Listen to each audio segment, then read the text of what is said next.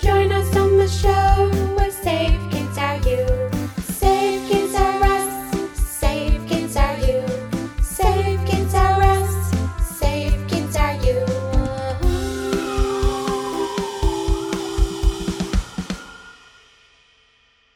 Welcome, dear boys and girls, to the segment of Safe Kids Are Us, where we get some advice from the expert. Today, we are joined by Liz from the Cancer Council, here to tell us all about sun safety during our holidays, which is especially important during the summer. So, Liz, can you tell our dear listeners about yourself and what you do?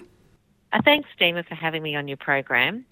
I work as the Skin Cancer Prevention Manager at Cancer Council New South Wales, and my job is to help make New South Wales a more sun-safe place for people to live in. And I do this by working with a variety of organisations to help make it easier for them to promote sun safety with the communities where they live, work and play.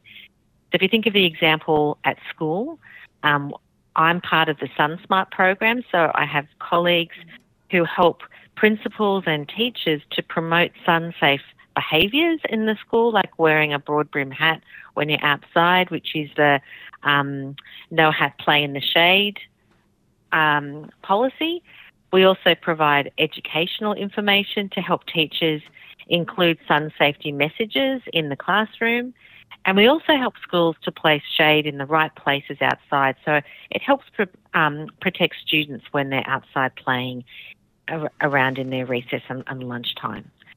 And we also work with local councils to help them with having playgrounds near where you may live so that there's shade over the play equipment, and that helps to protect kids while they're playing.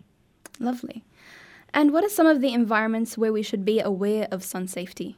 In Australia, the UV rays from the sun are stronger than they are in other countries, and this means that our environment needs us to be more sun-safe, or as sun-safe as we can be. And so this is why we focus on protecting our skin. So when we have something between our body and the sun, it helps protect ourselves. For example, we have our slip, slop, slap, seek and slide messaging, and that's all about things like slipping on a shirt, slopping on sunscreen, slapping on a hat on your head, making sure you can seek out or find some shade and be under it so that you protect yourself, or putting sunglasses on your face, and that helps protect your eyes. And so with all of those things, what we're trying to do is to create a barrier between you and the sun, and this helps to make you safer because you're not letting the UV damage from the sun hit your skin directly. But if you wanted to think about other environments where we spend a lot of time, there's two general ways in which we think about just our general daily activities, which might be your routine of walking to or from school or playing in the playground, going to your different sporting activities. And there's also other times where we might be outside for a special event. It might be you going to the beach for the day. And on days like that, we need to take extra special care because we're going to be outside for longer, and we need to make sure that we protect our skin. All right, lovely. We did address some of the risk factors already, but are there any other risk factors in our behaviour or in the environment that we should pay attention to when we're talking about sun safety? That's a great question, Dima. One of the things that we need to remember is while the UV rays come down from the sun, they can also bounce off different surfaces near us. So, for example, if we're at the pool or the beach, you can find that a shiny surface, which might be like water, or it could be like the sand at the beach or the concrete beside the pool, the UV rays from the sun can bounce off those surfaces and onto our skin. So it means that when we're at the pool or at the beach, we have to be really extra careful about protecting our skin, and that's why it's really good to have a rashie that you put over your swimmers when you're going in the water, and you make sure that any part of your skin that's exposed to the sun, you put sunscreen on it. So that would mean putting sunscreen on your face, on your legs and on your hands, just to make sure that you're covering the bits of your body that aren't being protected in other ways. So that's one example of the risk, but another is also just to think that the tone of our skin can be an indicator of how likely we are to burn.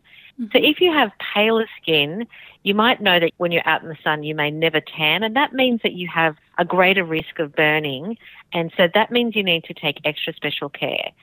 If you have darker skin, it may mean that you don't burn and you tan easily. And while that's protective, because no one wants to get sunburned, it doesn't mean that you don't have to protect your skin. In Australia, the UV rays from the sun are so high that it's important to remember that all of us need to protect our skin when we're out in the sun. Yes, that's very true. Because it does happen sometimes, and I'm sure a lot of us have experienced a sunburn. How can we tell that we have a sunburn, and what do we do about it? So a sunburn can happen if you're out in the sun without protecting your skin. And for some people, it can be as short as 10 or 15 minutes in the sun where your skin can get burnt. And the reason why you'll know is that you may not see it immediately, but usually by the end of the day, your skin might look a little bit pinker or red. It might feel warm to touch or hot. You can tell that it's sort of really got a lot of heat in your skin. And there might be some pain or some tenderness or some itching. You might also find that your skin may swell, or you might get these small little blisters. You may also feel quite unwell. So there's lots of negative things that happen if you were to get a sunburn. So we really recommend that people try to protect their skin and ensure that they don't get a sunburn. And the main thing to do with sunburn is make sure that your parents know and that you're getting them to help you. What you would need to do is try and cool your skin down. So you can use different products to put on your skin, like an aloe vera based product, and that's a plant that's really good for skin. You also need to make sure that you keep your fluids up. So you're going to want to drink lots of water and just make sure that you're looking after your body. So staying completely out of the sun for a few days, resting, drinking lots of water are really important things to do. But as I was saying before, the most important thing is to protect your skin in the first place and do everything you can to make sure you don't get a sunburn. All right, that's excellent advice. Thank you so much, Liz. My pleasure. If you have any final tips and you'd like to share them with us, please do. My tips for everyone, whether it's for you personally or your parents, is to make sure that when you're thinking about sun safety, to think of it like a habit, just like you might brush your teeth at the end of the day, and just like when you get in the car and put on a seatbelt, it's something you do and it's just a habit. And when it comes to sun safety, it's pretty much the same thing. If you can make sun safety a habit, so it might mean you say to your mum or dad, hey, could we have some sunscreen in the bathroom? So when we're getting ready in the morning, we're able to put it on. Or you might have your hat near the front door so you don't forget it. Or your mum or dad might have a system where they have a bag that's their sun-safe bag and they have all the things that they know you're going to need when you're out and about. So while this is obviously often a parent's job to think like that, we know that when kids remind their parents to do things like that, it's really good because then the whole family's on board and everyone's trying to do their bit to be as sun-safe as possible. Yeah, that's a great tip. Is there anything else that you wanted to share with us? Look, that's it. The one thing I will say, what's been really interesting is we're in the middle of summer right now, and that means that the UV index will be in the extreme level pretty much every day. What that means is that you can get burnt when you're out in the sun really quickly. And so the middle of the day is when the UV is at its highest. So at the middle of the day, it means that it's either good to try and be out of the sun or to make sure you're protecting your skin in more than one way. You don't want to just rely on sunscreen. It's good if you think about clothing and hats and also shade as a way to protect your skin.